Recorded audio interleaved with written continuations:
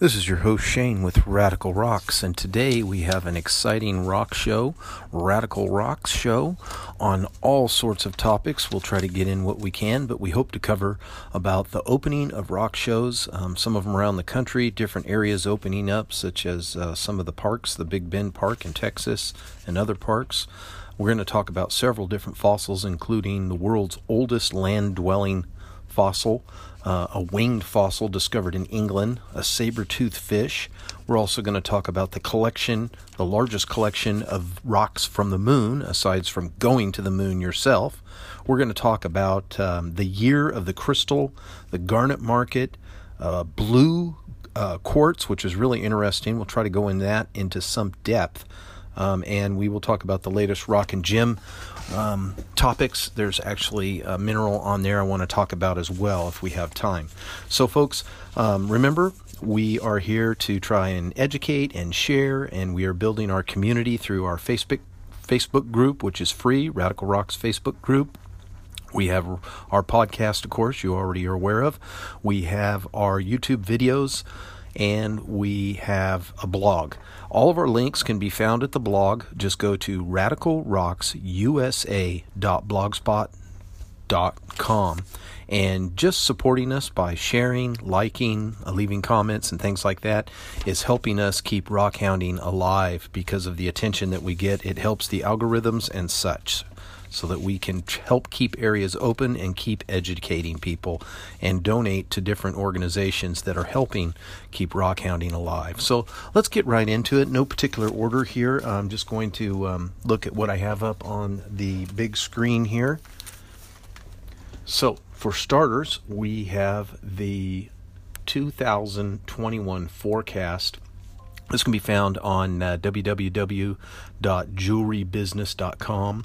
And the article came out on June the 1st, and it's saying, it talks about a variety of colored gems, which are actually outpacing diamonds as of right now. Since the COVID virus, a lot of people are thinking about what they want to put their money into.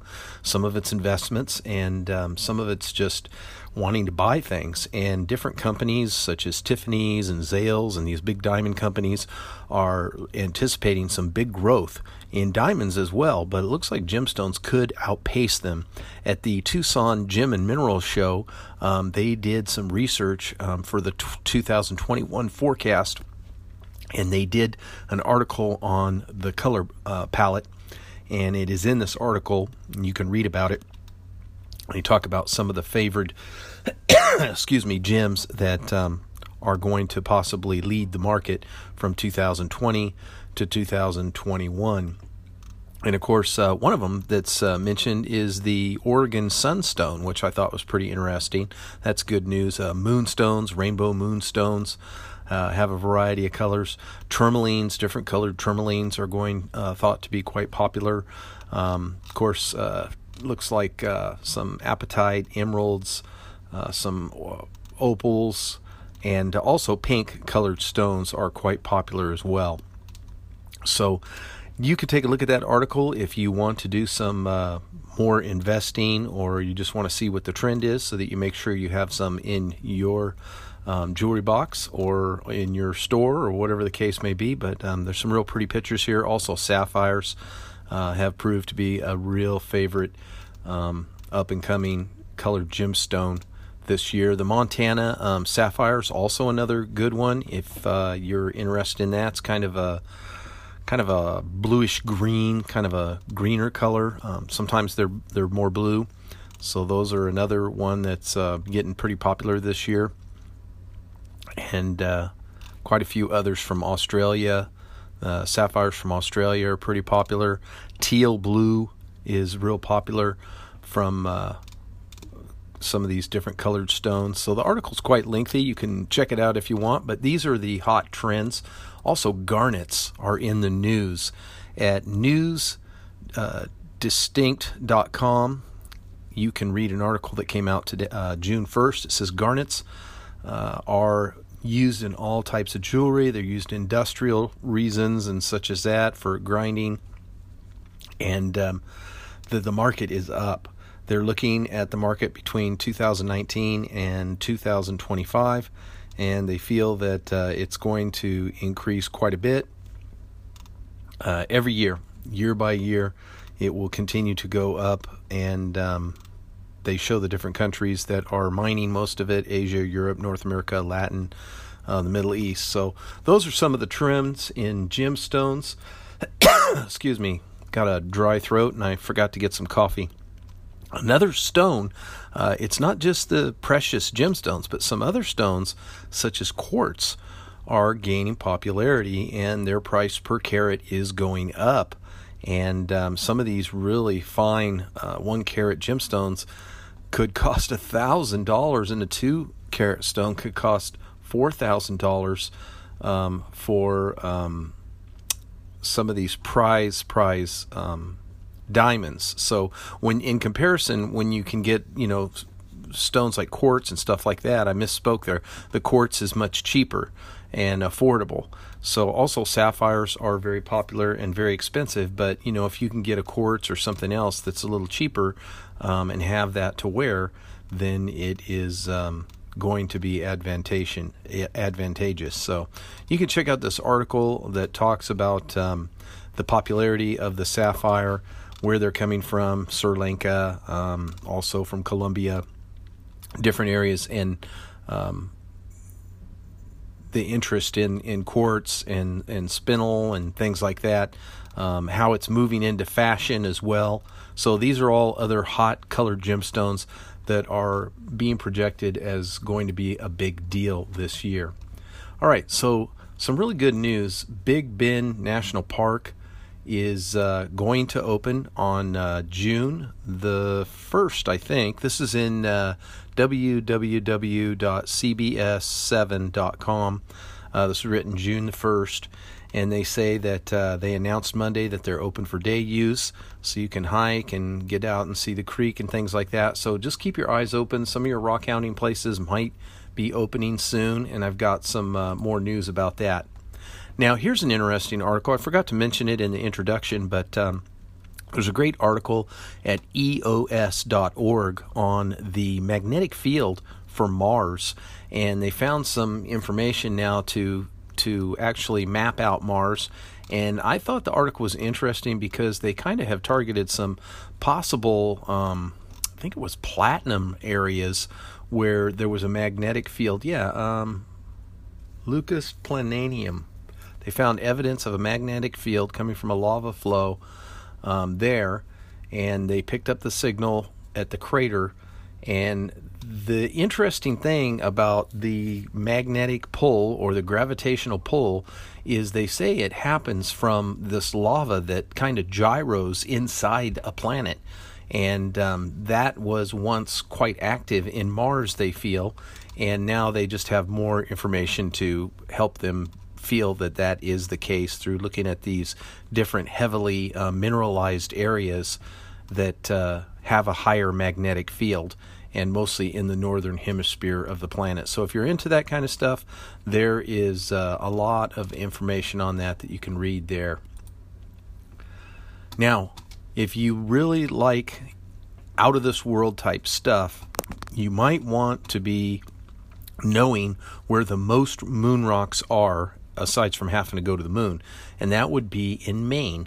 It's a new mineral and gem museum in Maine, and they have all kinds of rocks and minerals and things like that. This is on downeast.com, and the article does not have a date on it that I see, but if you look up a Maine museum has the world's largest collection of moon rocks with a question mark, this will pop up. And they have pictures of some of the beautiful gemstones that they have there. The display of the moon rocks is very impressive with descriptions, and they are in these glass cages, and some of them are very large. I'm surprised how large they are, but they're right there where you can look at them and see them. Kind of cool. Now, let's get into some of the fossils before we get into actually, you know what? I want to talk about the Mariposa Gem and Mineral Club. This is really good news. Now, maybe other clubs have opened, but this is the first that I've seen. June the 1st, this is on Gold Rush goldrushcam.com, goldrushcam.com, and this came out June the 1st, and they are going to have their tailgate rock swap meet in Mariposa County Fairgrounds, that's in California, on Saturday, June the 6th. Hallelujah. I'm very happy to hear that, and I don't say that in a joking term. I'm really happy to see this happen. It's going to be free to the public. They still have vendor spaces available for $10 if you are a mineral and gym person. You might want to get there. They're gonna, they're gonna do the political thing and do social distancing and all of that as expected by their state. So if you go, please be respectful of other people and do that. But it's pretty cool. So there's some pictures there of past shows that they've had, and if you're in the area or whatever, please support them because I know that these rock, gym, and mineral clubs do a wonderful service of educating our community, offering very affordable, sometimes even free training and use of shop for small fees and classes on how to do grind rocks, make cabochons, do silver smithing, sometimes silver casting, beading, wire wrapping, all sorts of things. Really good. And then the education that you get, it's not these rock collectors are not greedy people. They're very, very kind and very giving. They want to share their knowledge. They want to pass that on. So, please support these groups and clubs that help keep this alive, and so we can keep our areas opened as well for casual collecting, of course. So let's get into the fossils. Here is a saber-toothed fish. The article is entitled "Discovery of a New Toothed Fish." And there were several articles on this. This one is on intallag.ie. It's intalлагht.ie. And I do not, let's see, there might be a date on this. That was written by Brian Adam, and I am not seeing a date. Okay. But anyway, there's a cool picture of the fish here. And this was a fish that was related to the anchovy. They said he has very big pointed teeth like a saber-toothed tiger, but only on a fish. And, man, my computer is going weirdo here. But he ate different things, and they found a fossil of him. They've got a picture of him here. The relative of the harmless sea anchovy fish, but with large, sharp teeth.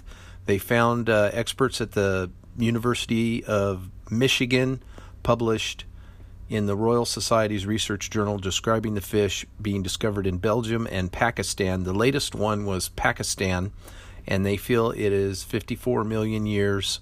And the fossil is kind of crude here, but you can make it out and check it out if you want on the website and see how this fish looked.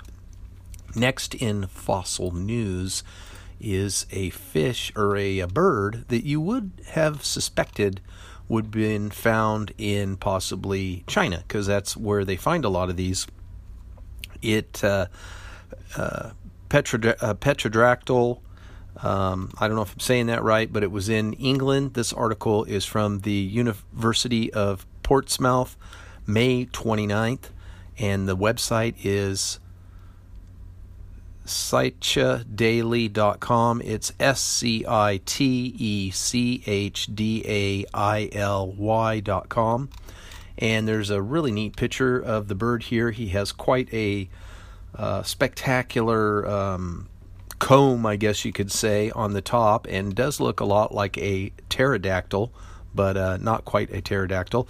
And this is the first one ever discovered outside of China and Brazil, found in the United Kingdom. So that's pretty exciting for our friends on the other side of the pond there. And someone who was a fossil hunter found this while walking his dog in Sandown Bay on the Isle of Wight.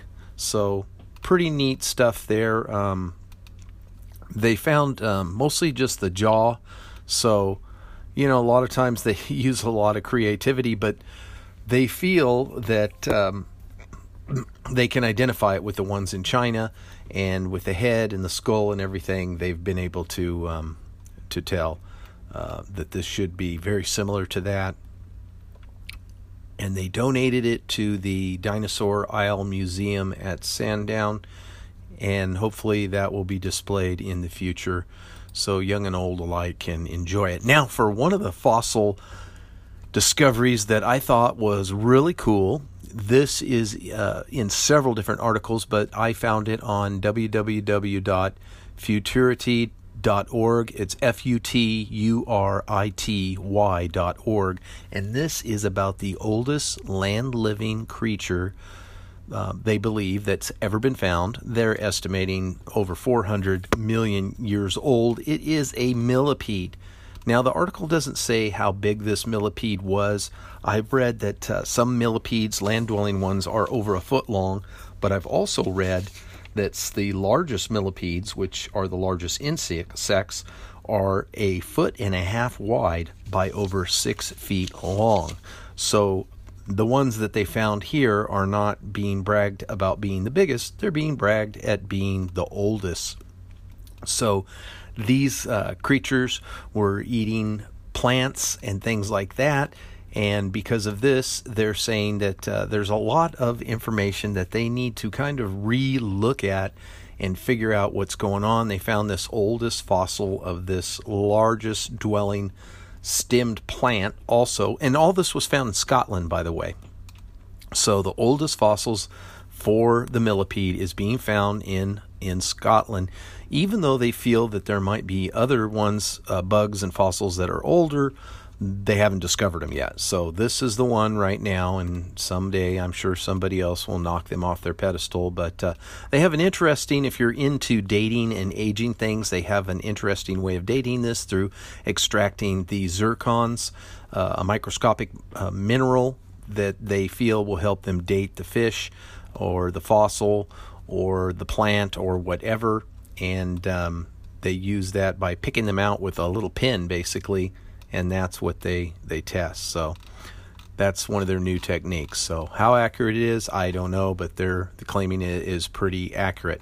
Now, some really cool news. I'm saving the blue quartz for last. If you're not in my rock group, you have not heard about it. If you're in my rock group, you might have heard about it because I posted some pretty cool pictures and stuff on the article.